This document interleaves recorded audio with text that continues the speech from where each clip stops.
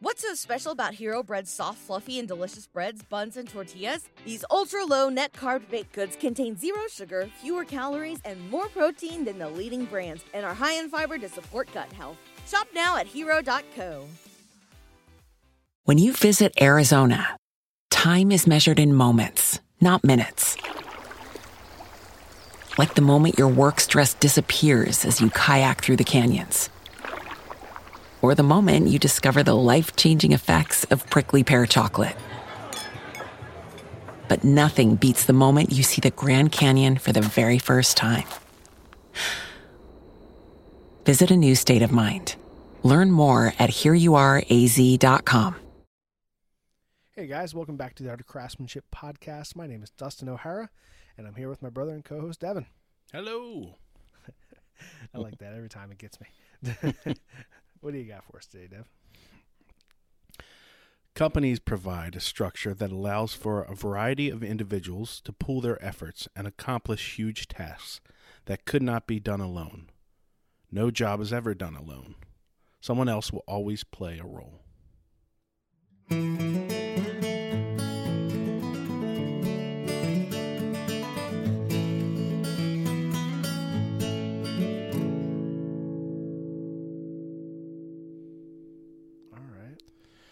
Now, the no job is ever never done alone is obviously not totally true, but in the context, now I'm gonna switch up the order of things. I know you don't like when I do this, but my recommendation for this week is a book called Ask Iwata.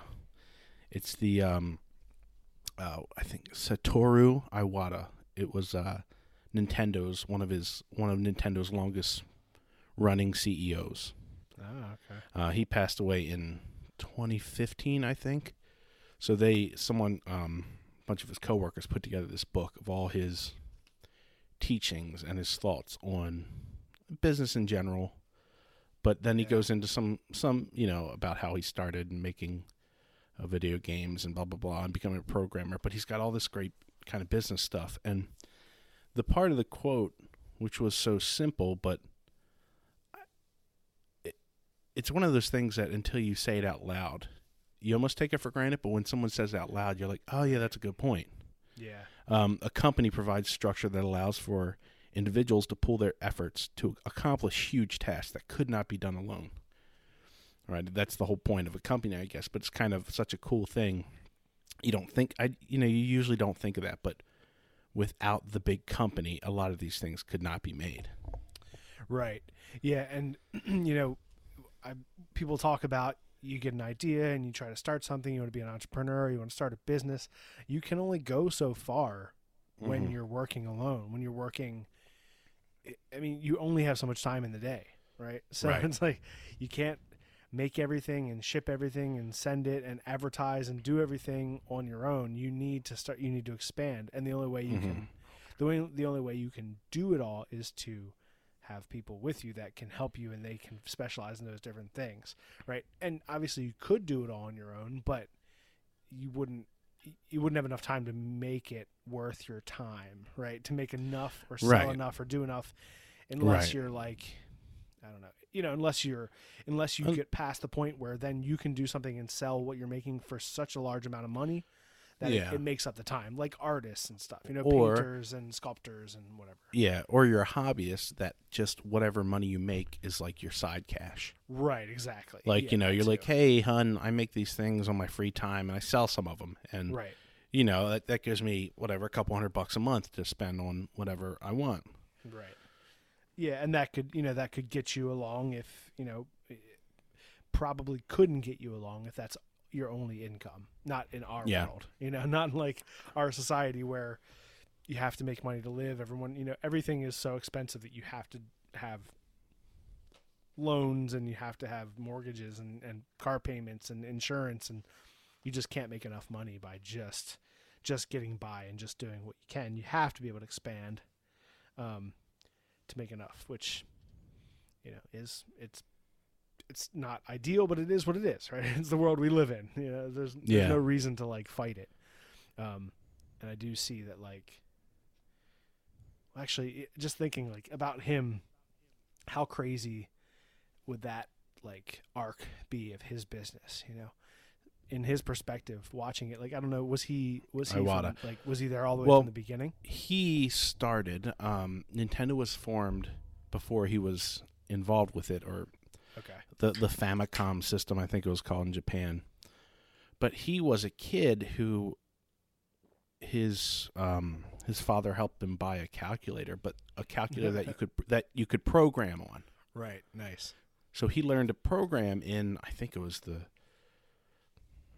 when did Famicom come? It was like mid 80s. Yeah, I was gonna say probably 80s. So I think he learned in the late 70s when you could get a handheld calculator and things like that, real early on. But so he was making little games, and then and that was I think that was actually, it might be like Texas Instruments or something. He had whatever it was anyway. Right. So yeah. he was making these games, and then he like Centipede or whatever that was. Well, it was stuff like that, and then Right. he started hanging out at, like he said, like the first personal computer store in like Japan or wherever he was, Yeah. But everyone would hang out and code together because right. half the people didn't have enough money to have a PC anyway, Right. Yeah. So, but he learned and he started making games, and then he sent one to Nintendo because he saw the future of how cheap the Nintendo was and how expensive a PC was, right? Yeah. So he was like, I got to get involved, and he sent like a fully done game, and they were amazed right away. Like, who's this kid who sent in a fully finished game? I think he equates it to like if someone sent, at the time it was like a brand new Wii game, fully done, right, to Nintendo, and saying like one kid said, "Oh, here you go. I know you all have been working on this stuff, but here I did one on my own." so they hired him, and his they had a small business. They made like some of the original like golf for Nintendo. Right. Yeah, right. And like those original one-word titles. Like this is baseball. This is like, right. It didn't need any like, Tiger Woods 05 or whatever. Right, yeah. The categories were like they were one for each category. Dragons. Yeah. Dragons. Yeah. Yeah. That's crazy. Just imagine like just his perspective though. He couldn't have been that old. I mean, if he was, no, he was relatively. I think he was in his 50s or 60s. Right. So just imagine like the arc of his like tenure there with Nintendo and what he saw, where he went from and where he left. Right. Like how crazy is that jump over like 40 years? It's like insane. And just that. I mean, I thought often that I'm really happy to be alive in this time, to be kind of bridging that gap between super, super simple technology to this insanity of advanced technology that we have now, and just being able to see that and like, not that I'm like, darn these kids these days, they shouldn't have technology, but I'm just really happy that I was able to live through that, and live in a time when I didn't have it, and then have it and what I have now, and really see the difference and see the benefits of what can be done now with the technology we have, which is just, phenomenal. It's just amazing. It's like I don't know, what's like, I almost feel like it's like Quantum Leap, right? In the show Quantum Leap, there was the main guy, and then like his like robot, iPhone dude, who would like pop up and tell him stuff. He'd be like, bloop, bloop, like, yeah, you're here now, and it's like that's what Siri is like that guy from Quantum Leap, that like the like dude on his shoulder, like it's crazy.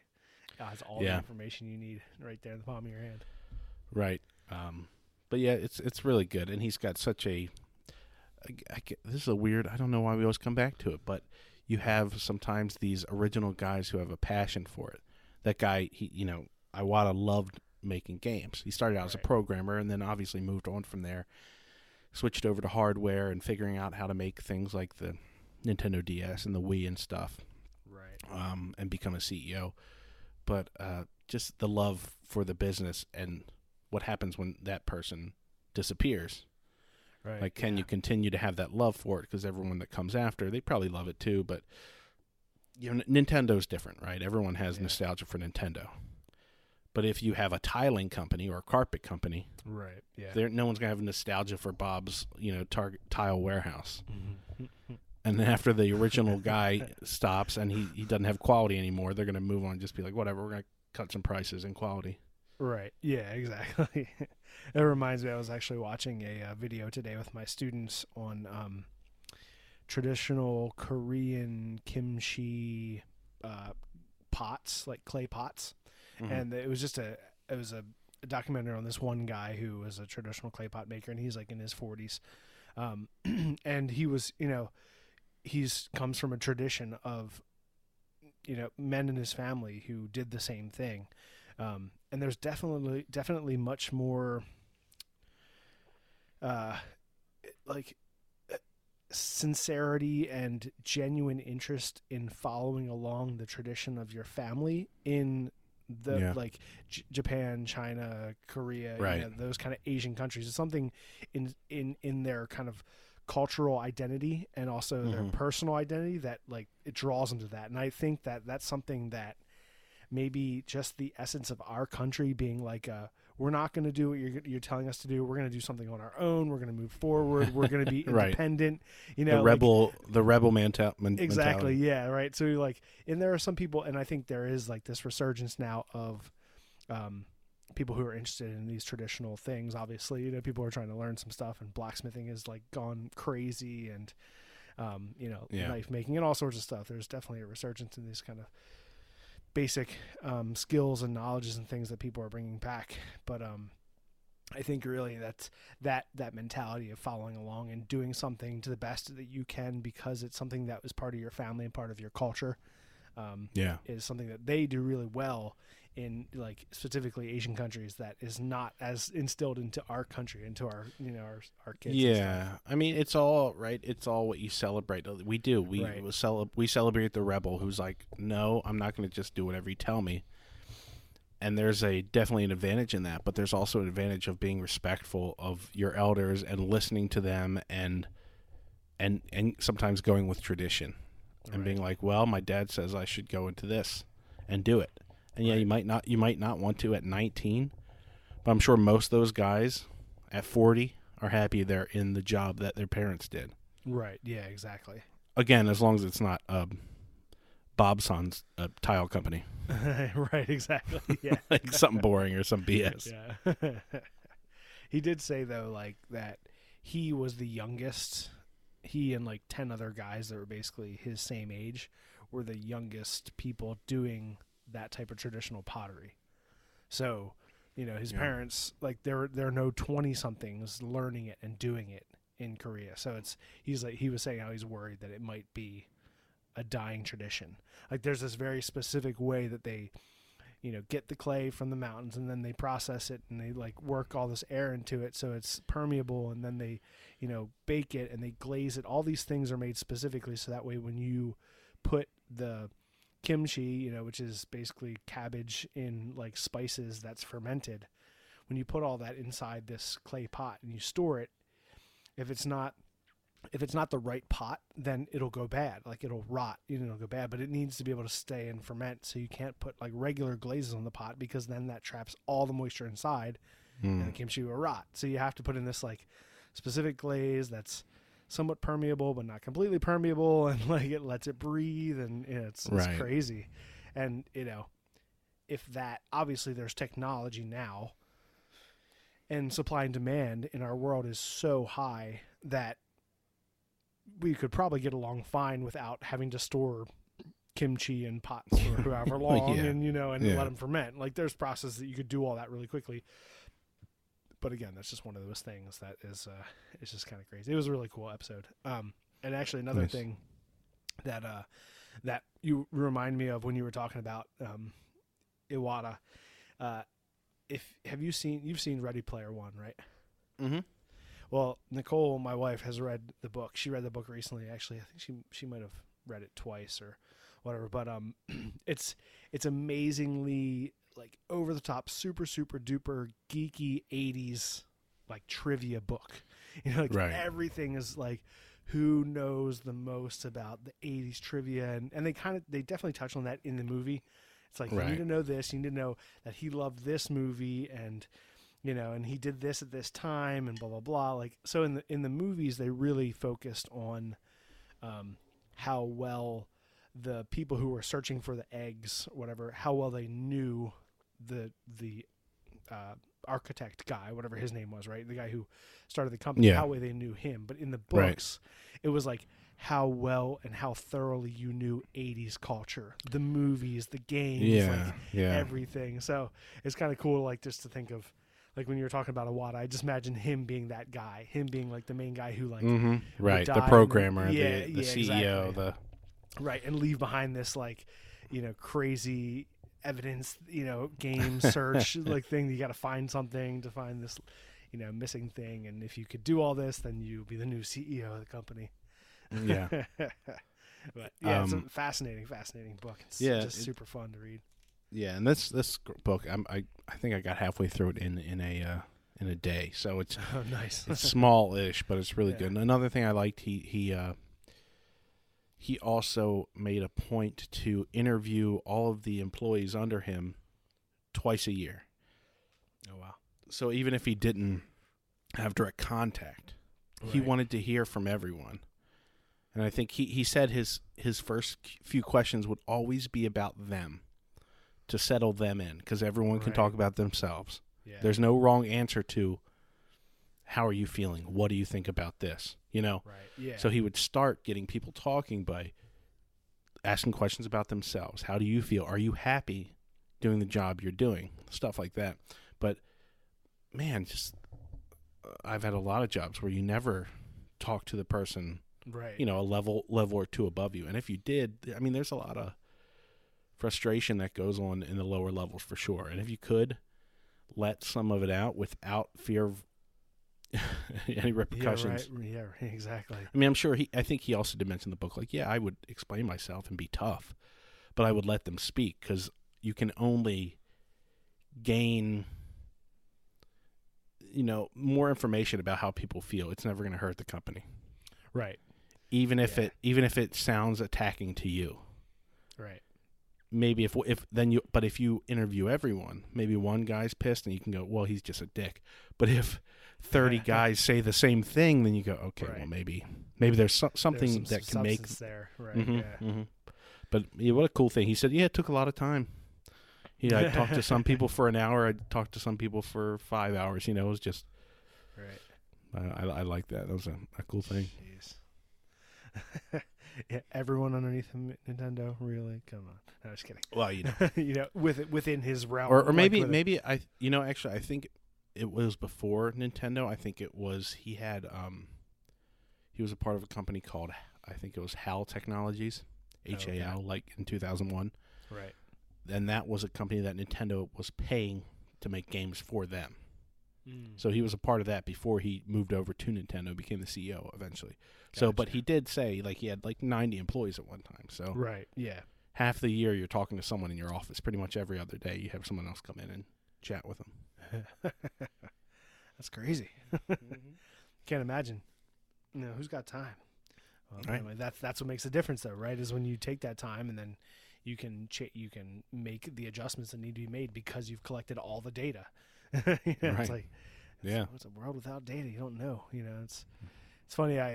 When we think about that, like being a teacher, that's always like a buzzword, like data, blah blah blah. But then now, as we get further and further into YouTube and podcasting and the different social medias and stuff, it really is important. Yes, of course you can go along, you can just disregard all the data and just do your own thing, and that's fine, and some people can do that and they are successful, but the majority of people who are successful are looking at those trends and looking at the data in a way that they can benefit from it, right? Because that's the thing, you don't want to just look at the trends and follow the trends, because then there's the reason why it's called a trend, right? It comes and goes. Right. But if we can like gather all that data and look at it and use and figure out ways in which it's beneficial, like you said, maybe there's that one thing, that one, asshole guy, maybe he's the trend, right? But then there's all these other people saying something and you're like, okay, that makes sense. Like if I do this type of thing and if I do this type of thing, then, and I do that consistently, I can see that the data changes and grows and it helps me. So something to look at. Yeah. Yeah, he, he talks about all that stuff, trying to move on, and how success can be the killer of innovation, right? Because you get comfortable in your success, and then you just think you have it. And I think another cool thing he said was, we would try to shock people in a good way. So almost crazy things like the DS, where it was a top screen that looked like a Game Boy, and the bottom screen was like a touchpad. People were like, they had never seen anything like that. Or things like the Wii. Right. It was the first type of motion controllers. And, it seemed like a novelty when everyone was just going for, like, processor power and graphics. They went for just pure fun. Right. Yeah. Yeah, absolutely. And, just can imagine how many people just played, like, Wii Sports. Mm-hmm. Like, just that game alone is just so innovative and so, like, the smoothness of interactivity between the handle and the remote and what was happening on the screen was so nice.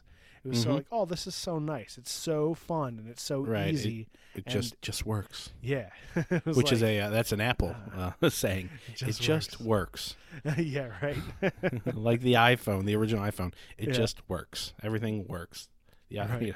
Yeah, exactly. But yeah, that's definitely one of those things. I think that Apple's always pushed that they're and it's something that everyone knows. Like Macs don't crash, they don't get like weird bugs like PCs do. It's just the way they're designed or whatever. But yeah, it just works.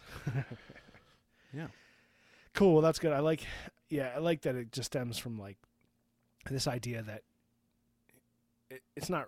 Yeah, you can go it alone and you could have some success, but is it worth it? Like, what do you want? How do you move on? How do you want to grow? How do you want to move forward? Well, that's by bringing people who are like-minded together and working together to build yourselves up, as a whole. I think that's why I'm really happy with the like relationships and friendships that we've built with people around YouTube and in the knife making community and in the like axe community and the camping community, and all these people who are now like. All of our names are floating around each other's heads, and we're always thinking about each other and bringing people up. Like we're happy to bring someone up who's below us, and I'm also happy to push someone up who's above me. Like let's all work together. That's why often like you and I fall into this habit of recommending people who don't need recommending. But it's because we like what they do. It's like I like what they do. I'm excited to watch it. So watch it or something, yeah. Well, we're still at the point where, we're just calling out cool things, and whatever our call to action isn't going to boost anyone crazy anyway. Right, exactly. It's not like Snoop Dogg tweeting out, like, "Hey, check this guy out," or Joe Rogan having someone on his podcast where overnight they get 50,000 subscribers. It's not going to happen, but maybe one day when we get a little bigger, then we could do that, but. Yeah, and I think also at that time of, when we get to that point and we are bigger, that we still, just keep shouting people out we like, things that we like. Like my recommendation today, which I'll talk about later, is just something that I think is really awesome that, we'll get there. But yeah. So yeah, man, what's been going on? What have you been up to this week other than, hanging out with me and shooting videos? Yeah, hanging out with you, shooting videos. No, I got so the saga of me getting hit by a tractor is over. Mm-hmm. Yeah, they totaled the car. I got that call yesterday, so got a little bit of cash. Not as little as I thought it'd be, and not as much as I'd hoped it'd be. So I guess they did it perfect. Right. Don't overpay him and don't make him pissed. Well, that's kind of what they did. So we're debating on whether just to straight up buy a little bit cheaper car. Because I had a Jeep Compass, an SUV, but it's like the cheapest Jeep you can get. So you're not going to get much, from them. So I can't go out and get a really nice car with what the insurance company gave me. And I've been talking about getting a truck again for a while. Right. Always love having trucks. I either feel if you want to have a good tool, obviously you want a truck. But if you're going to have something kind of fun to me, it's either I could buy a Mustang or I could buy a really nice truck. That's not great. that I really have not that I have the money for either, but I would love to have both. But you could kind of go either way, and one definitely has more of a chance of killing me. and I can't really do anything with it, right? The only thing it's good at is trying to kill me. Yeah. The truck, a lot bigger, a lot safer, just as much fun. Yeah, I agree. That's so funny too, because there's a whole plethora of vehicles out there, but if it's not like, and not everyone would feel this way, but I think a lot of men and a lot of people who are doers have that feeling, right? That a pickup truck is almost like a toy as much as a sports car is. Yeah. Because because it also is rugged and you could kind of off-road with it, right? It has that ability to do some stuff, but then it's also this awesome tool, and you feel big and you feel like strong, and it's yeah. I used to make, well, I still do a little bit, but I used to make fun of just people driving around in like F-350s. And I was just saying, like, you're never going to tow anything that needs an F-350 unless you're a contractor, or like my wife's parents, they did have a big old RV. Right. Yeah, exactly. So they kind of needed that, but a lot of people don't need it. But then, so I was like, it's kind of stupid. Then I ran some errands in their 350. And I was like, oh yeah. Oh baby. The power. It's worth it. I don't care what I'm doing. I don't care if I'm going to Chick-fil-A, man. I want to drive this thing. You're over top everyone. You take up 5 parking spots, man. It's great. Man, it's amazing. Also, like, trucks have gotten a lot bigger. And obviously there's still smaller versions of trucks, but they've just gotten so big. I mean, I have an F-150, extended cab and full-size 8-foot bed from 1989, and this difference between the size of that truck, and it's got a 5.0 engine in it, just difference between just the pure size of like the body of the truck compared to a modern F-150 is like, modern Fs are so much taller, wider, fatter, like they're so big. I did drive a brand new F-150 like 2 summers ago. I think my wife's car got hit, and so we had a rental, and we ended up driving it up to New York and back because it was right when we were going on vacation, and we're like, they gave you they gave you an F-150 as a rental. Yeah, because we wanted a vehicle that could it was either we needed an SUV with a rack so we could put our roof rack on, because we were going on vacation. We had to bring a bunch of stuff, so it was like either that or a pickup truck, and so we got the pickup truck. It was like, this is awesome. So it was like all super cush, inside, like super comfortable. Was it a 4-door or a super cab? It was a extended cab, so it was a 2-door, I think. Oh yeah, so it's a 2-door with the small doors that you can fold out. Yeah, I think so. I think so that spoiler, that's what I've been looking for. Right. Yeah. Is I think what I'm going to do is get an F-150 that's about 10 to 7 years old. Right. Super cab, so you still get at least you get the 6.5 foot bed. Right. Yep. So sometimes you do the 4-door or the whatever they call it. And you get a smaller bed. Like once you start doing like 4-foot beds, it's just, that's a joke. Not really useful anymore. No, I'm almost completely against even 6-foot beds. At least 6 foot beds. Are 6 feet, 8. 8's really what you're going for. Yeah. I mean, I don't know. I've used my full size bed for so many things, that are really big and wouldn't have worked in a 6-foot bed. I mean, I could get along with a 6-foot bed if someone wanted to give me one, but my choice, But yeah, I mean, like I said, once you get the trucks are so much bigger nowadays that a F-150 with an 8-foot bed and an extended cab is going to be almost, probably a few feet longer than my F-150. Huge. Yeah, right. Yeah. So I've been looking at the 150s super cabs. It's enough room to be able to put a baby seat in the back, which is all I'm looking for. Yeah. 6.5 foot bed, and so that's what we're aiming for. So I'm pretty excited. Nice. That's sweet. Because it was either go for a cheap car again or use this money for a down payment. Right. That's probably what we're gonna do, and the wife's cool with it. So hey, might as well go ahead. Right. Yeah. Yeah. Exactly. Hey, and I was thinking, I was like, should I just get a car? Because I'm driving to the city sometimes, and I was like, why am I arguing with myself? The wife's cool with it, and I want it. Right. Yeah. Exactly. So like, how many more green flags do I like? Go do it. What are you doing? Yeah. I mean, there's. I don't know. It's one of those things like you have to be in it every day. And so like, yes, there's what is it for? Is it like purely for just transportation and nothing else? Well, then, yeah, if it's purely for that and you don't have any like desire to have this vehicle that you like for some other reasons, then you get the most economical thing you can get. You like a smart car, Yeah. Yeah. But if Also, you want it to be a little more versatile and having a truck inspires work. I think you know what I mean? Yeah, you're like, absolutely. It's like having any new tool. You're like, what can I do with it? What can I cut with it?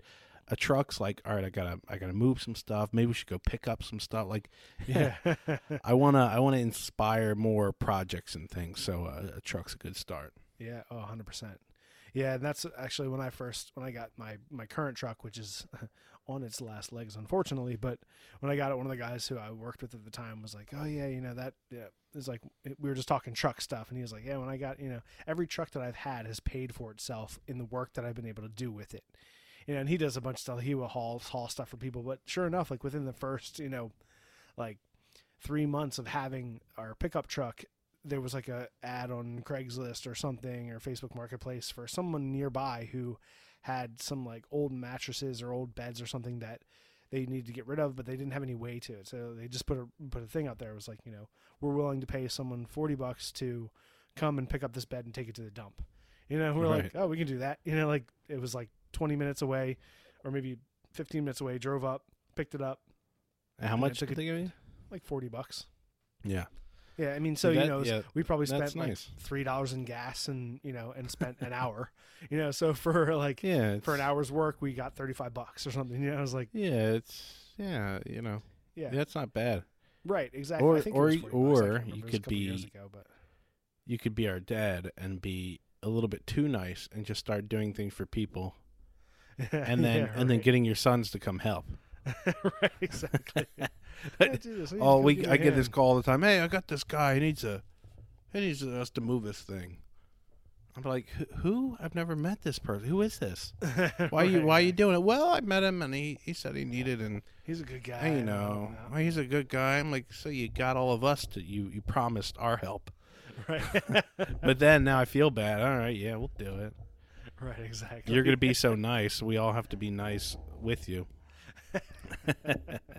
Dang it, Dad. Stop being nice to random people. Right, exactly. No, I got some boys. I'll bring them. No, we could do it. No problem. We'll do it. He's got his labor force. I'll do it. I'll do it for free, and I'll get other people to do it for free. Right. Yeah. Exactly. That's all right. I'll take my good karma when I can get it. Right. Yep. Yeah. Exactly. Dad helps us get that good karma. Yeah. Like, sometimes you got to encourage people to do good. Yeah. Right. That's great. So, again, I guess we're halfway through. We didn't talk about what we kind of wanted to. We want to talk about camping and camping trips and the joys of camping and the tools of camping and also your most recent trip. Can you start with some of the tools you bring, like backpacking, and I'll be right back. Sure. Yeah. Okay. So, thinking about like our most recent. Now, I started backpacking when me and my wife were in college, and a good friend of ours, Jason Colvin, he and his wife at the time were very much into backpacking. I think that she would lead the backpacking club at Towson University. I think that's where it was. And so they would go to this place in West Virginia called Dolly Sods. And so anyone who is from this area and is into backpacking may or may not know that. But Dolly Sods is this beautiful, like no evidence left behind camp backpacking property out in West Virginia near Seneca Rocks in the George Washington National Forest.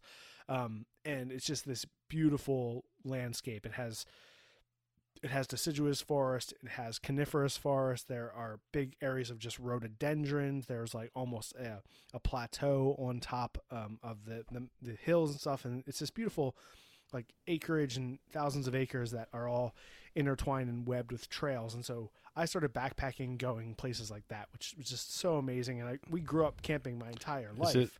Is this Dolly Sods? Dolly Sods, yeah. So I win.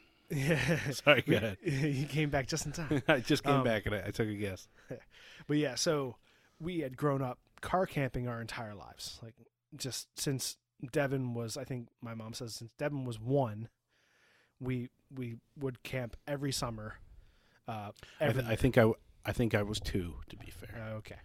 But pretty close. Right, exactly. So from then until we were all, maybe even now, once every 2 or 3 years, we'll all do it together. We can't all kind of arrange it so well anymore, but we still do it pretty often.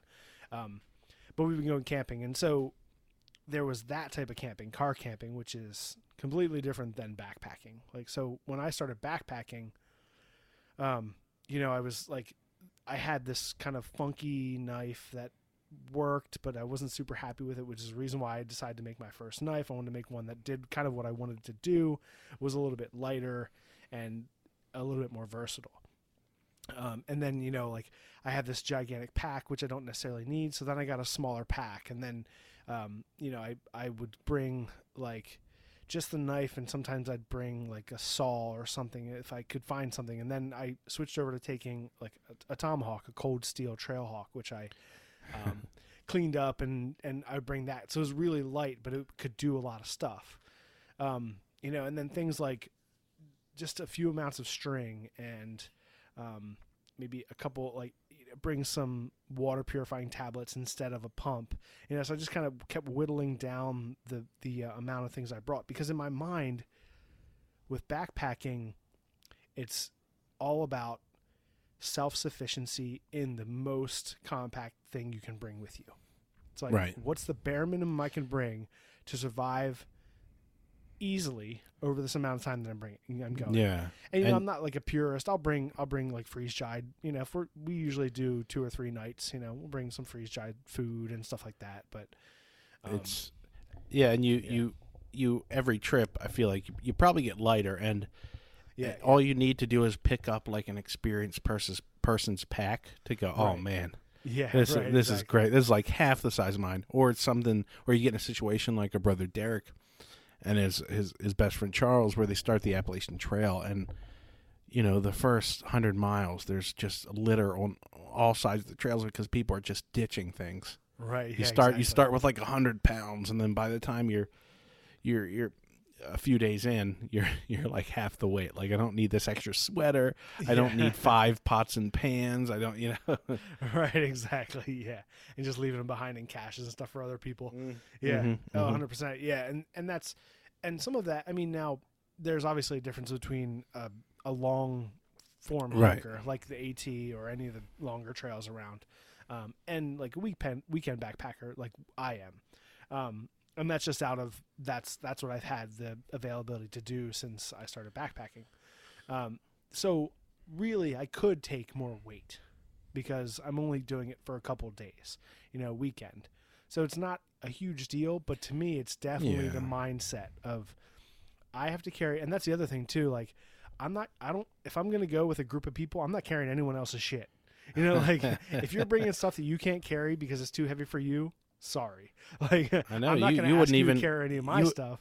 Wouldn't even carry Sadie's stuff, you put that little pack on. Yeah, right, exactly. She had her own shit. Carry your own shit, bitch. But like my wife and I, obviously we always go together, so we have things that are for both of us, so then we split up that weight, right? That's right. Different than like going with a bunch of people and then someone's like lagging behind because they're real heavy. I'm not going to carry any of their shit. Like, that's the whole point. I have a light pack, is because I don't want to have to carry a bunch of stuff when I'm walking. Even so much that like I've gone backpacking quite a few times with my mom and some friends of hers, and I've almost been on the edge of taking some of her stuff because my mom always carries she always carries this gigantic pack. Like, she just likes conveniences of having it. And, when we're going backpacking for a couple of days, it's fine. But sometimes I'm like helping her lift it up. I'm like, man, this thing weighs, like 60 pounds and my pack weighs like 20 or 30, like, right. Should I offer to take something? Because I'm, twice as tall and twice as heavy and 5 times as strong as my mom, but I'm like, no, that's her burden to carry. Like that's the backpacker mindset. It's literally your burden to carry. Exactly. If you're going to bring the stuff that you want to have those conveniences, then you got to carry them on your back. There's no metaphor here. You have a lot of baggage. Yeah, exactly. It's your burden to carry. You have baggage. It's your burden. These are all literal statements. Yes. There's no hidden meaning here. Lighten your pack.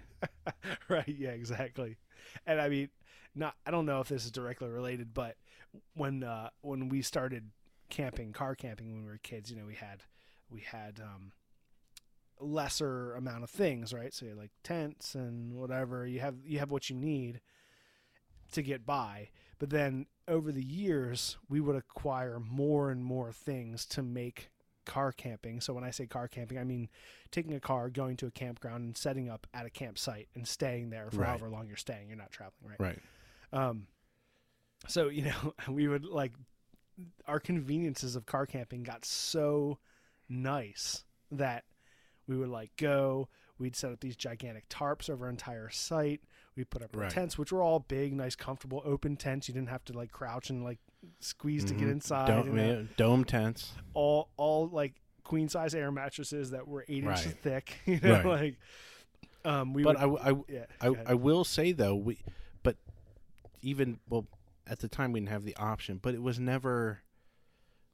always camping stuff. It was never bullshit. It wasn't it wasn't available, but there was no TVs and this and Wi-Fi and we didn't really have the option, but it was just to make camping more comfortable. Right. Yeah. It wasn't to bring in the luxuries of normal life. It was just to make this kind of rough thing not as rough. And I've never really, other than 1 or 2 trips, I've never roughed it. It's always been that a comfortable big air mattress, big tent, big tarp over in case it rains. Yeah. Warm showers. We always did. You had to have warm showers nearby. Right. Yeah. We always wanted a lake nearby to swim because that's what you do that's what we always did. Yep. Most of the day was going down to the lake, go to the beach, spend all day there, and then come back. But I haven't roughed it much. I went on, I don't know, one trip with you, and I mean, and there's a couple different types of camping. There's family camping, right? Yeah. Where that's evolved, like we're talking about, and now it's more like a mixture of having fun friend camping. Right. Yeah. Exactly. I've gone camping a lot. On the Shenandoah, I know some people, some friends. I went a lot in my 20s to some land that they had.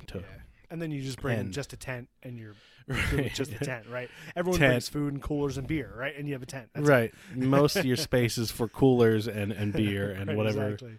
Yeah. Whatever fun things. And footballs. And, right. Yeah. Right. So that's become a little bit. Now we're older. But we're I guess the influence of us and our brothers bringing a little bit more, beer and stuff, and for family camping. But last one we did hasn't changed much. Other than that, no, that last one we did was really fun. And I think about that a good bit.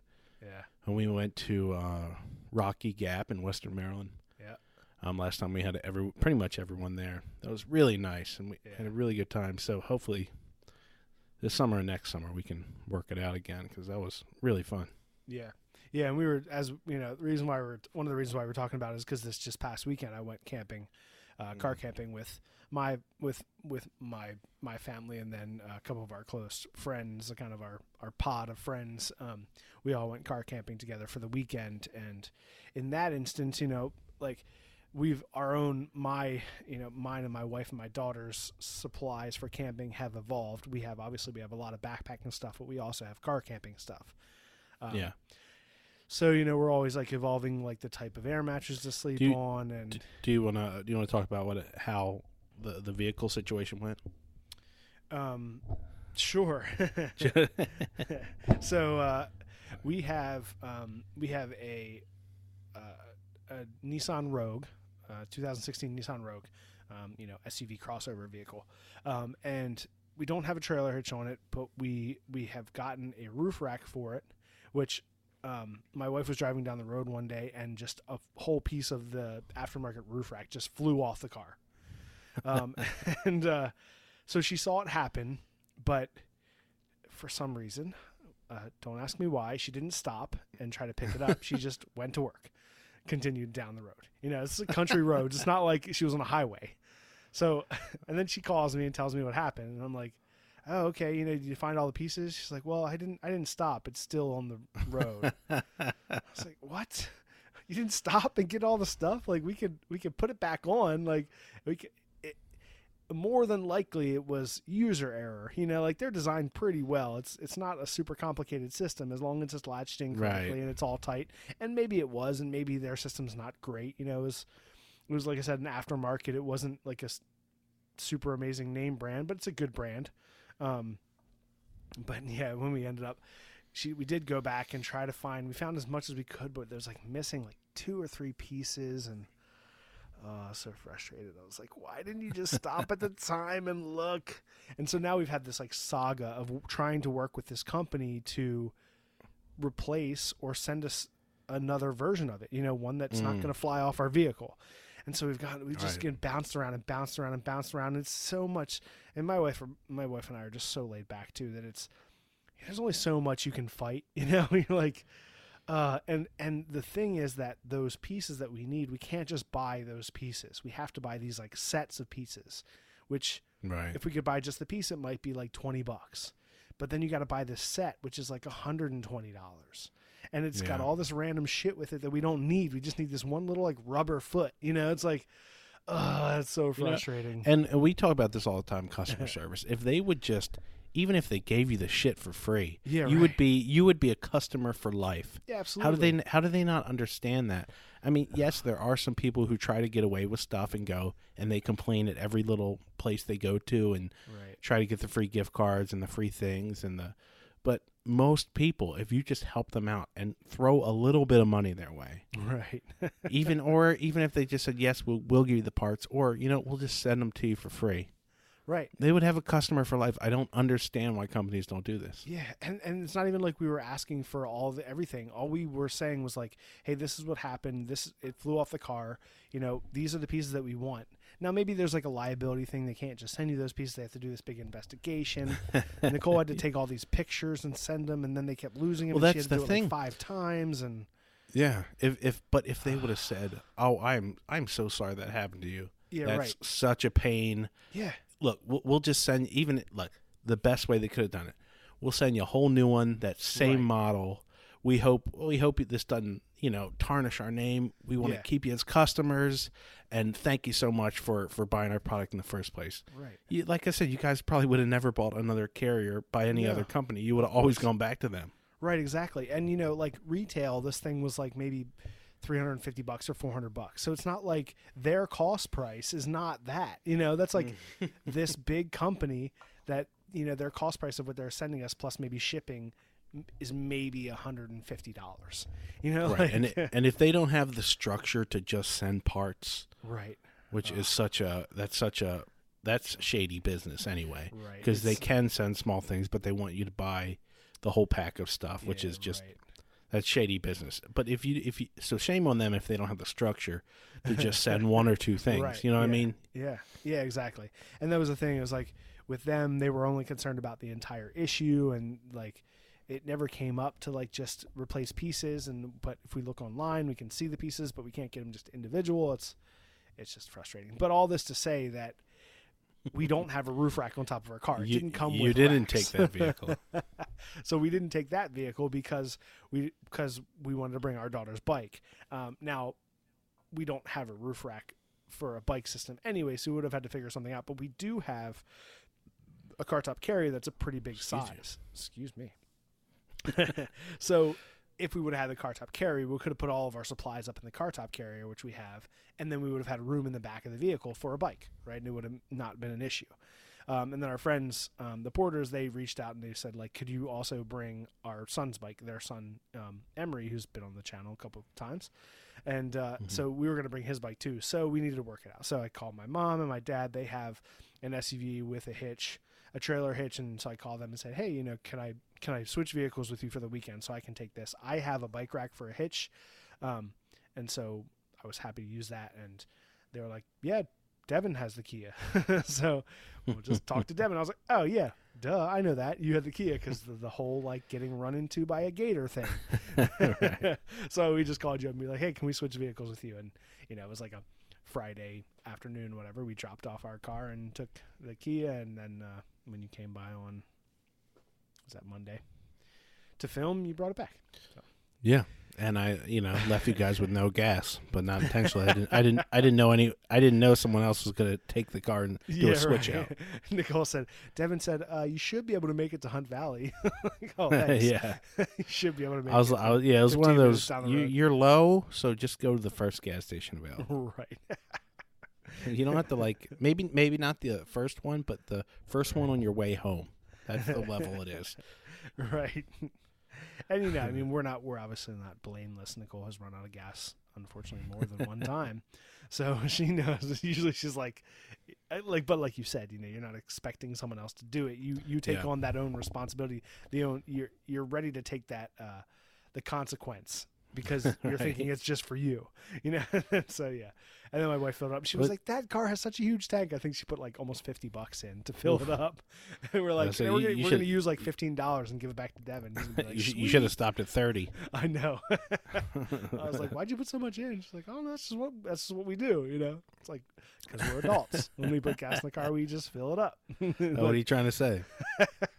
Yeah, that's what happens. Actually, yeah, Dad gave it to me, and I think it at half, and I just kind of ran it down. I do remember thinking the last time, like, oh, it's low. And that's one of those two things when you switch a car, your normal, all your dials and lights and things are in different places, right? So the thing you're normally subconsciously looking out for just isn't there. Right. Until you just do a normal check, like, hey, let me check. Oh, wow. Oh, there's the gas. Okay, yeah, we're low. Yeah, right. Oh, okay. But yeah. So we had that vehicle for the weekend, which is fine. Like I said, it's basically the same size as ours, but it did have the hitch, so we were going to take the bikes. And yeah. So for this, like when I go, we bring kind of, we're kind of back at the bare minimum of car camping stage, right? So we have our tent. We have a pop-up, like an 8x8 pop-up that we could bring with us. We do have the big tarps, but we usually don't bring them. I have in the past when we've gone with friends and stuff, but this time I was like, we're not going to bring it. There was like no rain supposed to be for the weekend. So we were, usually when we go with our family, with my mom and all of our brothers, we would go for a week or 10 days and occasionally, 2 weeks. So it was almost always going to be rain a few of those days. So we were just ready. No. Yeah, so we bring that. We always bring our camp stove, and we have like a propane lantern as well as some other lanterns. And I have actually one I always carry on me camping, and then also sometimes just as an EDC carry is the little O light that we were sent a while back when we did the video with the O lights in it. I really like it. It's a really small one, has a pocket clip, and it has two settings. It has what they call their moonlight setting, which I think is like 15 lumens. So it's just barely bright enough. And then then it's like a nice, really bright setting, which is like 150 lumens. So the difference between those two is just one click. It just has a single click in the back, but it's really nice to have that moonlight setting, that for almost setting. Everything you need to do out in the dark, because that amount of lumens when you're like in pitch black is plenty bright enough. And then if you're like walking down a trail or whatever, then you can bump it up and have the really bright. But it's really nice to have that low light setting. So I had let my daughter, Corinne, go out. She's playing with all the kids over there, and they're all running around with flashlights and stuff at night. And she comes back, and I'm sitting by the fire, and she comes up behind me, and she's sitting on this rock. And I don't know if I had like a premonition that she had lost the light, but I was like, you have my flashlight? And she's like, no, I lost it. I was like, you're kidding. She's like, no. She's like, but I know where it is. I just can't find it right now, but I know exactly where it is. We'll wait. Tomorrow we can find it in the daylight. And I was like, all right. I was like, you sure? But, she was pretty confident. So I trusted her. I was like, okay, yeah, that makes sense. She's pretty confident. She knows, and sure enough, we did go look for it the next day. And she told me exactly where she dropped it because she remembers dropping it from this one spot where she was kind of up on a log and there was another log below her. So the possibility that it could have hit the log and gone either way. Like it had one main trajectory that it should have gone, but it could have gone either way. So we looked around and below it there were all these like brambles and sticker bushes and stuff. So you kind of had to like look in without really feeling around, and I did find it, but came away with a pretty sweet scratch on my hand that looks pretty badass. I was like, ooh, look at that cool scratch. It's like, oh, yeah, you can see that in the. When did you? We got a couple good shots of it. The fire pit video. Oh yeah, yeah. Got a lot of good shots of your cool That's right. scratch. I was like grabbing it. Yeah, check out that sweet scratch. It's funny because I didn't feel it at all either. I got after like finding the flashlight and going back and walking back to the site, and I was doing something else, and I reached over and I realized I had this scratch on my hand. It's like a, I don't know how to explain it, like two lines that come together in a point, so it's almost like it's like a wonky wishbone almost, yeah, but inverted, right, exactly. like yeah. It goes the other way. Almost like a tribal tattoo, so like long and spiky, like right on my hand, right between my like thumb and my forefinger. Pretty sweet. I was like, ooh, maybe that'll leave a cool scar. But the fact that I didn't feel it at all, so it's like just barely a surface scratch. But yeah. I was like, it's been itchy today. It's the little scab is coming off. Just a scratch. It's just a scratch. Merely a flesh wound. But yeah, so we took all that stuff, and then of course, I brought 4 axes because that's what you do when you go camping for a weekend. And you're car camping.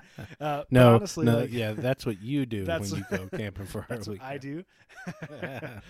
Our friend Liz, who is actually in the Smithy build video, the woman that was helping us out in the video, she texted our group and my buddy Sean from Crafting a Life I Want. He and I both love axes and do all sorts of stuff with axes. So she like texted the group and was like, make sure you guys bring bring an axe or 3. Like she knew that we were going to bring. So like I said, like I ended up bringing 4, and originally I was going to bring 3. I was going to bring like a felling axe, like a bigger axe, just to be able to like cut if we were chopping, not really chopping down trees, but cutting bigger stuff. And then a boy's axe, because that middle size is really nice to have. It's pretty much versatile for anything, and everyone can use it. It's light enough that anyone can use it, as well as like the kids can use it if they wanted to. And then a smaller hatchet, like the Bushcraft mod hatchet, because that one's really nice to have like around the fire to split up kindling and stuff, and it has the hammer pole in the end, so I figured it'd be good for hammering in stakes and things if we needed to. So I was going to bring those 3, and then I realized that I didn't really have a good axe for splitting if we were splitting apart bigger wood, and I wouldn't have brought anything. I would have just used the boy's axe because that had a little bit more wedge shape than the felling axe, and that would have been fine. But I do have what I call my speed splitter, which it's a Kelly Perfect head that had a bunch of damage to it, so I modified it down and made it smaller, so it's a pretty small head, but it's a really steep wedge.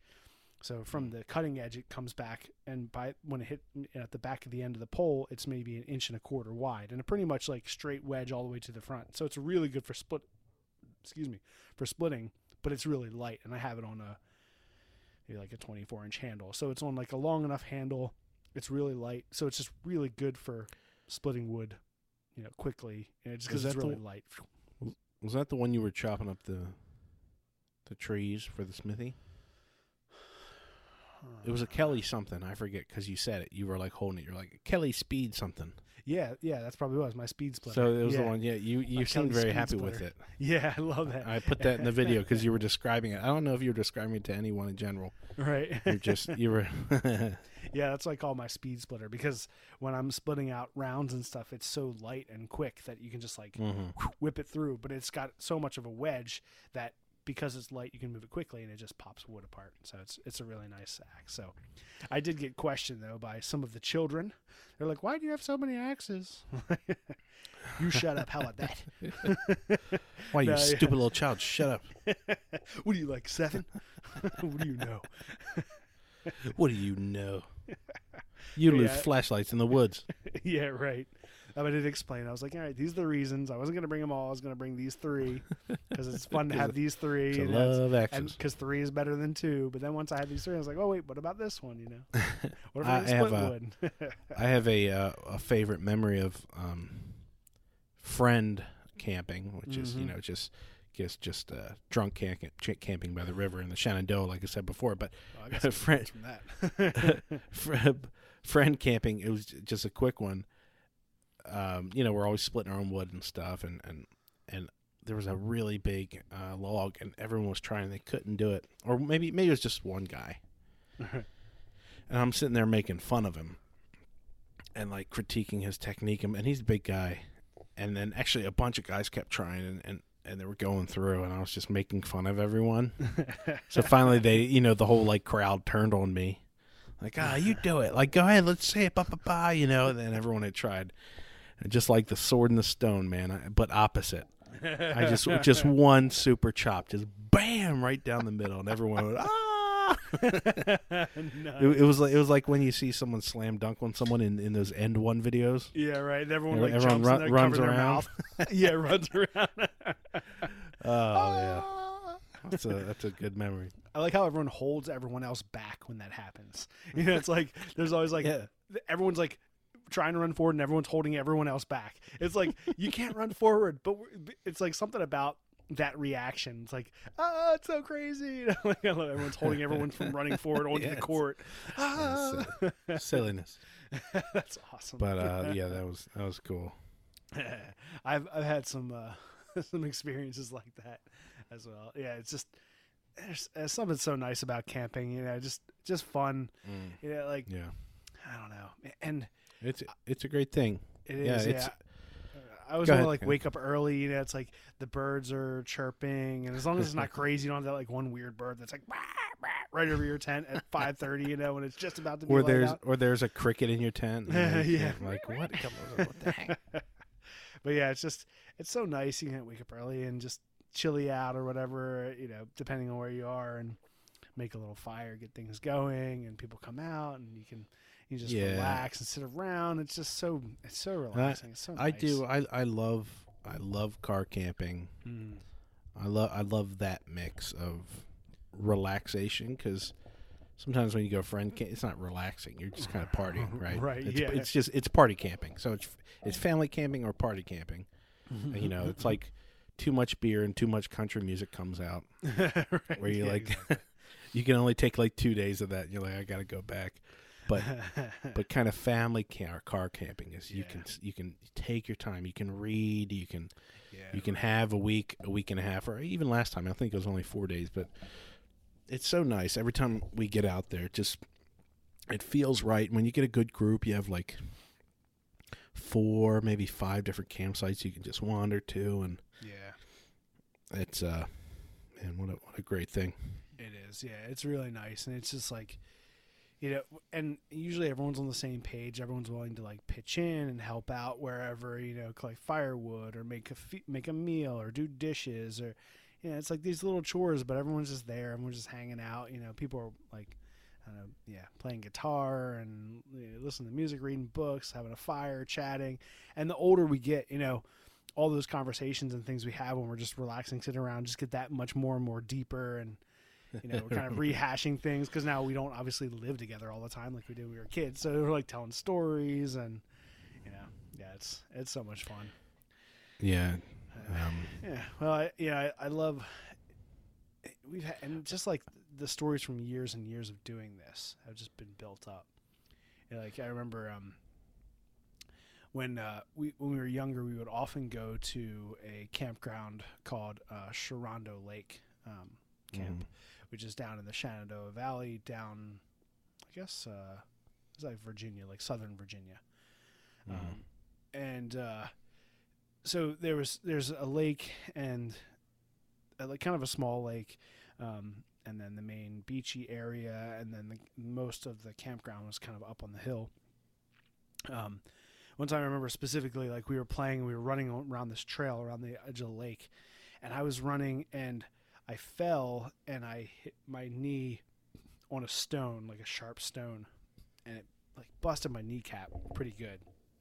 And I was bleeding pretty heavily, like from my knee. And I think Derek, like from that spot, which is probably, I don't know, like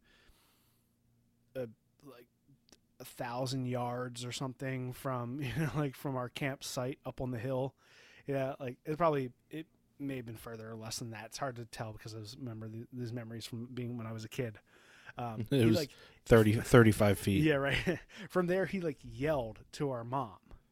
He was like, "Mom!" And like she heard it from the campsite, and I think ended up like coming down to the beach because she heard him yell from there. I was like, "That's crazy!" Like, and she heard someone yell and recognized it as Derek's voice, and came down. Like I like hobbled out of the woods all bleeding from my leg and stuff. It was nuts. Actually, that's mom powers. Yeah, exactly. Yeah, it's the same thing that wakes Caitlin up when my daughter, when my daughter makes the tiniest noise, wakes her up, and I snore through it. That's mom powers. It just she's up, she hears it. Wait, what was that? Yeah, right, something. I have like 2 possible Bigfoot stories from my life.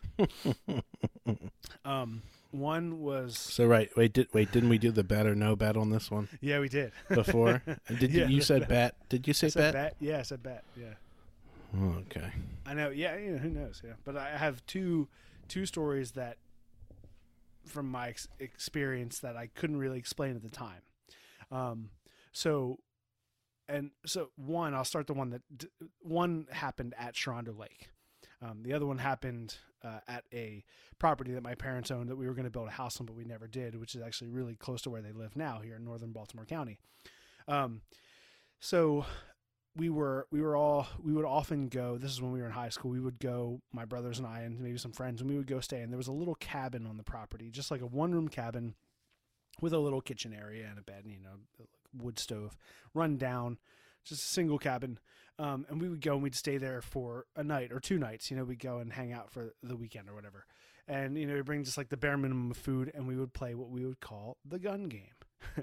And so the gun game is, and we did it in multiple versions. You would either have the BB gun game or you just have the regular gun game. And that the gun game is, everyone goes out, you're all independently spying around really quietly, either during the day or at night. Sometimes you could be in teams, usually it's individually.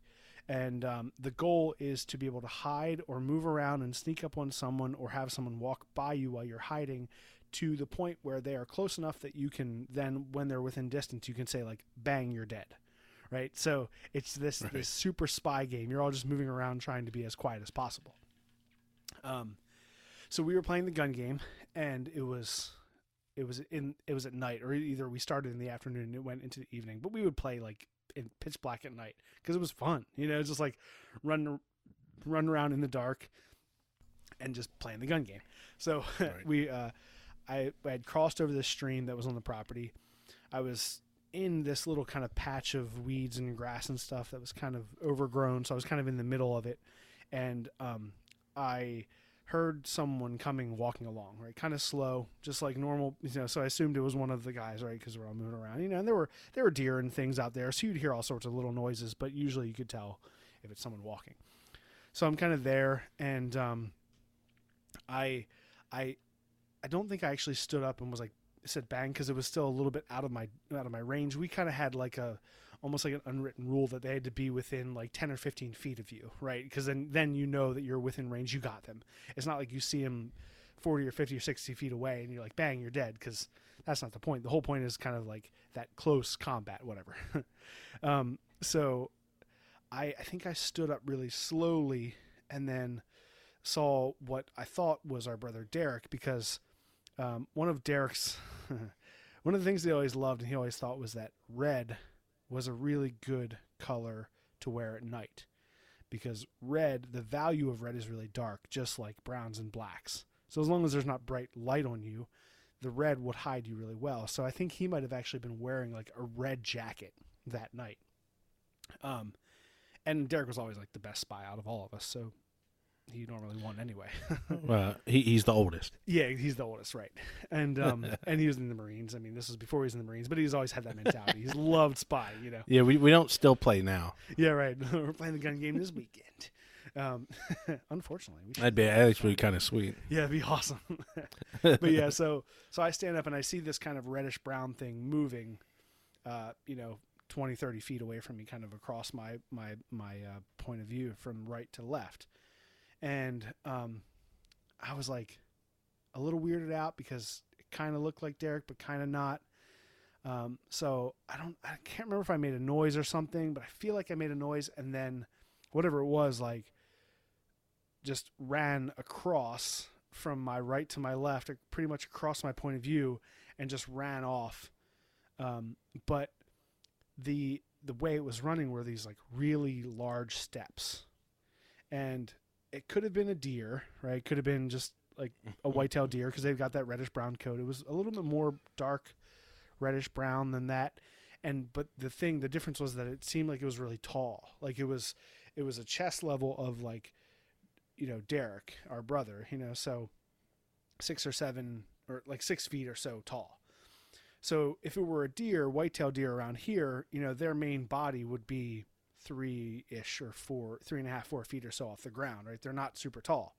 So it was like this color that was up high and moving in these like really long, even strides, like boom, boom, boom, boom, ran off. And I was like, it was super weird. I just remember I was like completely freaked out, and I just like walked really briskly back to the cabin. And I was like, I don't know what I just saw, but it didn't seem like a deer, and it wasn't Derek, and something that was taking these like really long strides seemed like, you know, running strides and not like hopping strides. So if we're playing devil's advocate, it probably was a deer. Right. Yeah, that's what I think. It probably was a deer. Or, I mean, even if you took, this is always the thing I think in my head, like if you took two options, it's either there's an ape hominid style walking being bipedal outside, you know, in the county. Right. Or let's say it's the most, the closest thing to that is a man in like a monkey suit pranking people. Right. Yeah. It's always more probable that it's by like right. that it's someone, even how like unbelievable that would be, that you just stumble on someone in a monkey suit in the woods. That's gotta be more probable by thousands of percents than a secret human monkey thing that's never been like captured on camera. Yeah, I guess that's what I would say. Yeah, but I mean, there's like especially now with all the phones and all the stupid Bigfoot shows. Yeah, like, I mean, there are thousands of accounts of people seeing things in the woods. Yeah. But not thousands of accounts of people seeing dudes dressed in monkeys. But I guess you wouldn't know. You know, like you wouldn't know if it's a monkey suit or not, right? Yeah. If you see what you want to see, and if that's just me playing devil's advocate. Well, that's kind of how I feel too. But yeah, I mean, we all want to see something like that, and it would be cool, right? But it's just nowadays, especially now with everyone having phones and cameras, right? And I mean, you know, where we were, that woods area is not like it was a huge nature reserve that was thousands of square miles. It's a patch of woods that might be a square mile or 2 square miles. You know, so, you know. So I don't think they're living in basically the suburbs of Baltimore. They can become invisible. They can do whatever they want. They pull in their ear. They go right down chimneys. It's crazy. Yeah. So the other time, my other story is where we were at Sharonda Lake, and you know how there's the main bathhouses, and then there's a little walkway that goes out to where the boats launch. You remember that spot, Dev? Like there's like where we used to fish when we were kids, like in that little spot. Yes. So I was walking from the bathhouse toward that spot, so toward the part of the lake where then you would look across the lake, and there would be the edge of the lake, and then a hill that goes pretty much like directly up from there. And that point where I was looking, there aren't campsites right up from there. Now there is there's like a nature center up there somewhere, but there are no trails that go directly up into the woods over there, because where they would be to the left of my view by, 500 yards or 300 yards. Like they would go up that way. So I walked out, and I'm not really looking across the lake specifically, but I noticed that there was something like a large person standing on the edge of the water, so without looking directly at them, I noticed there was somebody standing there. So I'm like walking along, and then I look up and I see that person has turned and is walking directly toward the woods and then straight up into the woods. Now, in my memory, what I saw was just like a tall person all in one color, just all in browns. Right. But I never looked like clear enough and thorough enough to see what that was, but it was enough of a weird instance. Like, there's no trail there. This person just was standing on the edge of the water and then turned and walked directly to the woods, whatever that would be, like 20 feet, and then straight up into the woods, which goes up into a hill, just right up into the woods, and just walked up without following a trail. Just turn around and walk straight up in the woods. I was like, oh, that was weird. And like I said, I was never really like completely focusing 100% on the person, but I kind of saw them, noticed they were standing there, was doing something, looked back again, saw them turn and walk again, kind of maybe half paying attention to them, and just walk straight up into the woods. And then I realized that it was this thing to just walk straight up into the woods. So who knows? It's far enough away that like I couldn't really tell. Like I said, in my memory, I can just imagine seeing like something like a full grown man all in brown just turn and walk up into the woods. And I couldn't, and again, in my memory, this is when I was a kid, but in my memory, this person, had like long hair or something, right? So it's that whole like that outline of the hairy like arms. Exactly. It's like Harry and the Hendersons. Like, I imagine seeing Harry like walk up into the woods. Who knows? But those are my two like Bigfoot stories. My two things that like were a little odd enough that they stuck in my mind. For pretty much the rest of my life, I have like a clear view of both of those events happening. Who knows? Yeah. Well. Yeah. Campfire stories. What are you going to do? That's what we're here for. Yeah. Right? I mean, they definitely freaked me out as a kid when you would tell those stories. Yeah. Right. Exactly. So, oh my gosh, if I walk out to pee, I'm going to get grabbed by yeah, we Harry's evil brother. I was telling my students about camping, like I work for Baltimore City Schools, and so I have, these Baltimore City kids, and they're like, camping? We're not going out in the woods. What about the bugs and the bears and the mountain lions? I'm like, like none of that stuff worries me. It's like in the woods at night. So you say, you live in Baltimore City, right? Right, exactly. Yeah, I don't go there. I'm just like, What? Yeah, I know what you mean. But they're like, yeah, we don't go out at night. They're like, we stay inside. Yeah. Oh man, no, you got to get out. Yeah, it's so Got to get people out, man. It's good for the soul. Yeah, and there's obviously like I've quite often I'll also kind of pull a hippie moment and just kind of walk out into the woods on my own. Sometimes at night too, when it's dark, and you got to get over that initial fear of the things you can't see, because all of our imaginations are going to go there.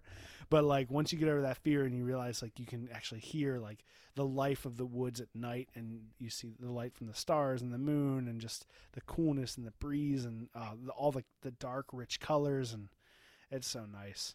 It's such a nice experience, and the smell of it. I love it. Yeah. You did used to do that. Yeah. Derek's taking over that. Yeah, right, exactly. Where'd Dustin go? I don't know. He wandered off into the woods barefoot. He's on a spirit quest, but without the drugs. I don't know what he's doing.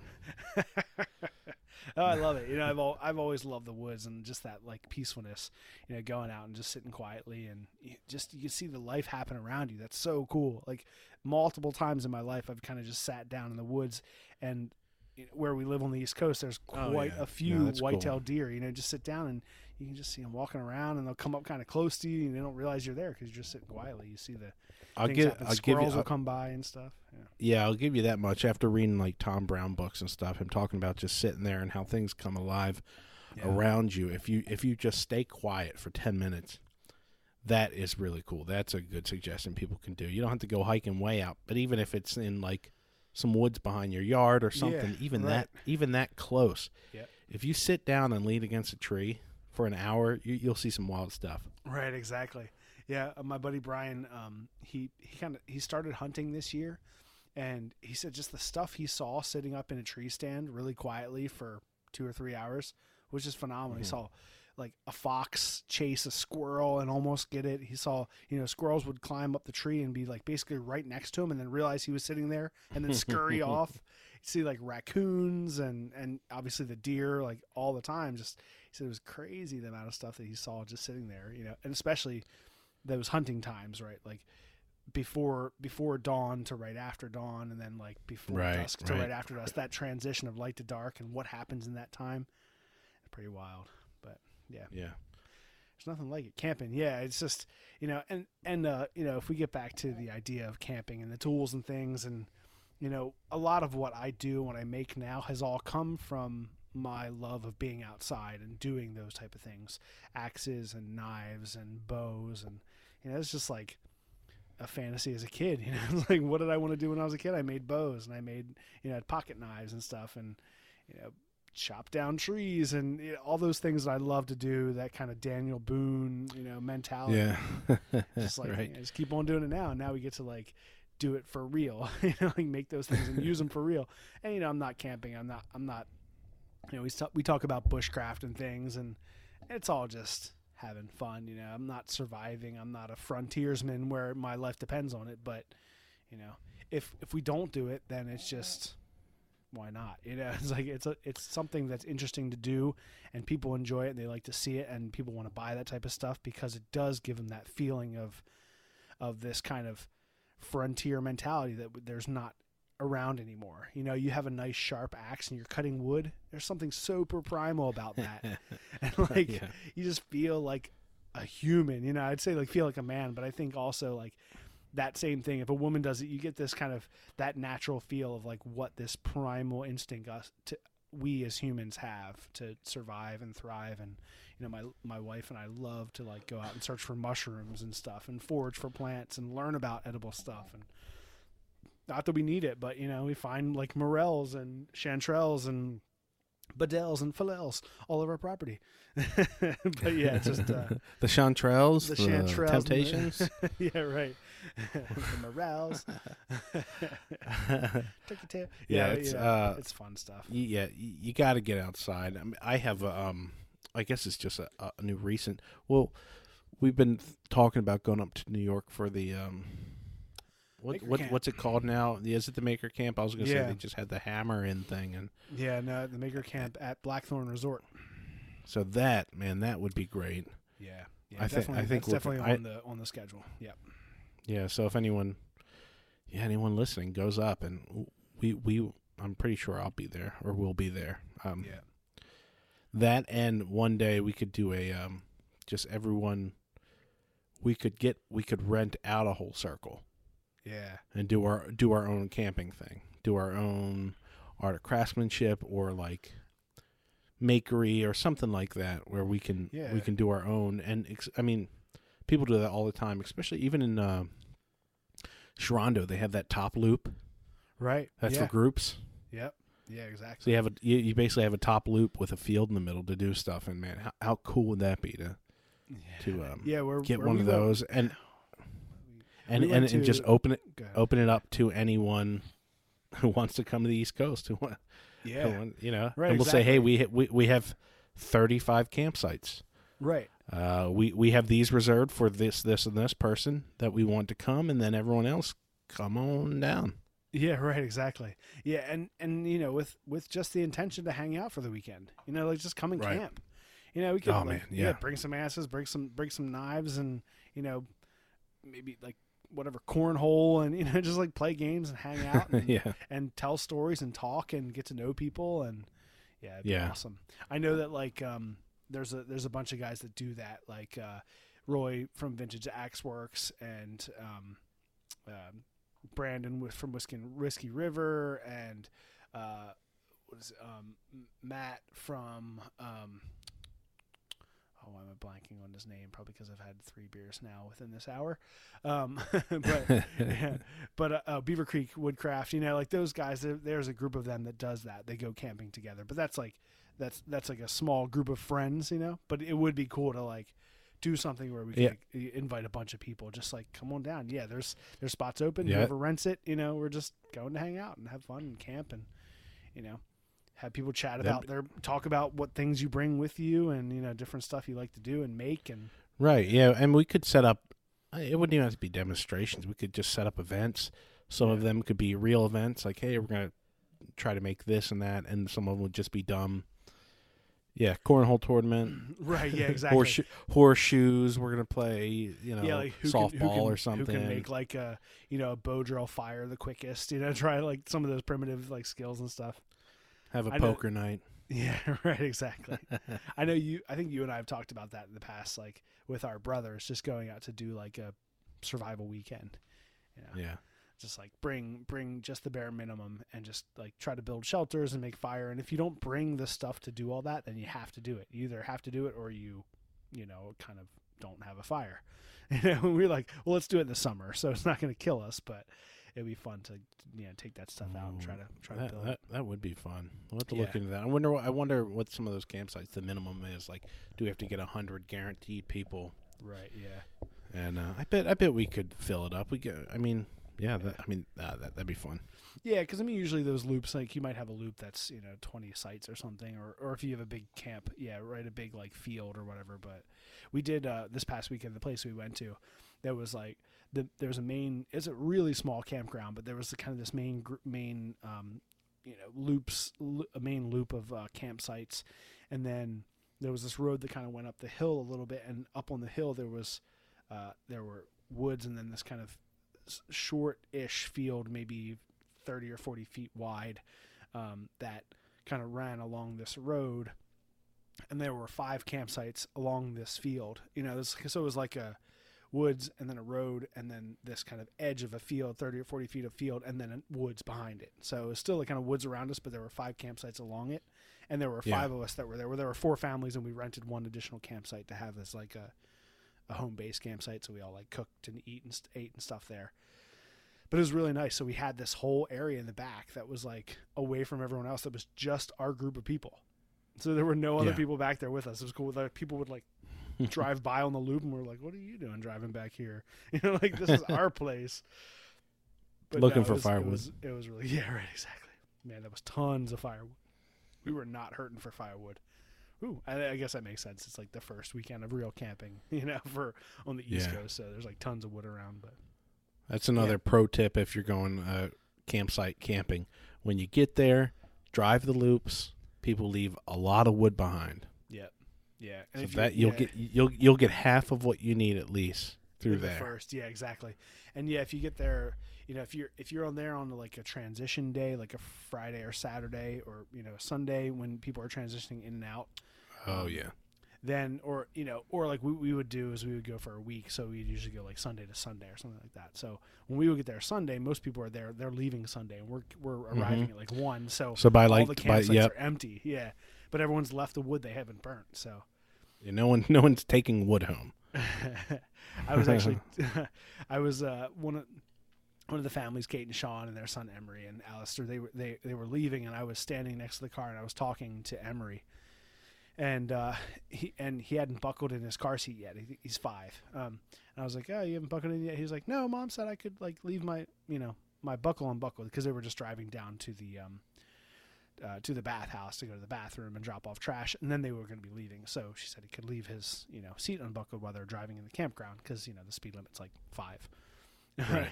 And I was like, oh, I remember that when I was a kid. When we'd get in the campground after we'd check in, we would drive in, and we would all like sit out on the windows, and like hang out. And Kate was like, not yet, like, we're not doing that yet. You can be unbuckled. But he was like, can I lean out the window? She was like, we'll roll down the window. How about that? I was like, we were older, buddy. It's okay. I was like, I was older, and when I was your age, I just leaned out the window. And then when we got older, we would sit on the windows. And right. It's like something that starts at like 10. Yeah, exactly. Yeah, and you're like, you're driving so slow, you can sit up on the edge of the window, and you're like, woohoo, we're here, we're ready to go camping. I always felt like we drove like 20 hours to get where we were going, which it was normally usually like 3 or 4. Right.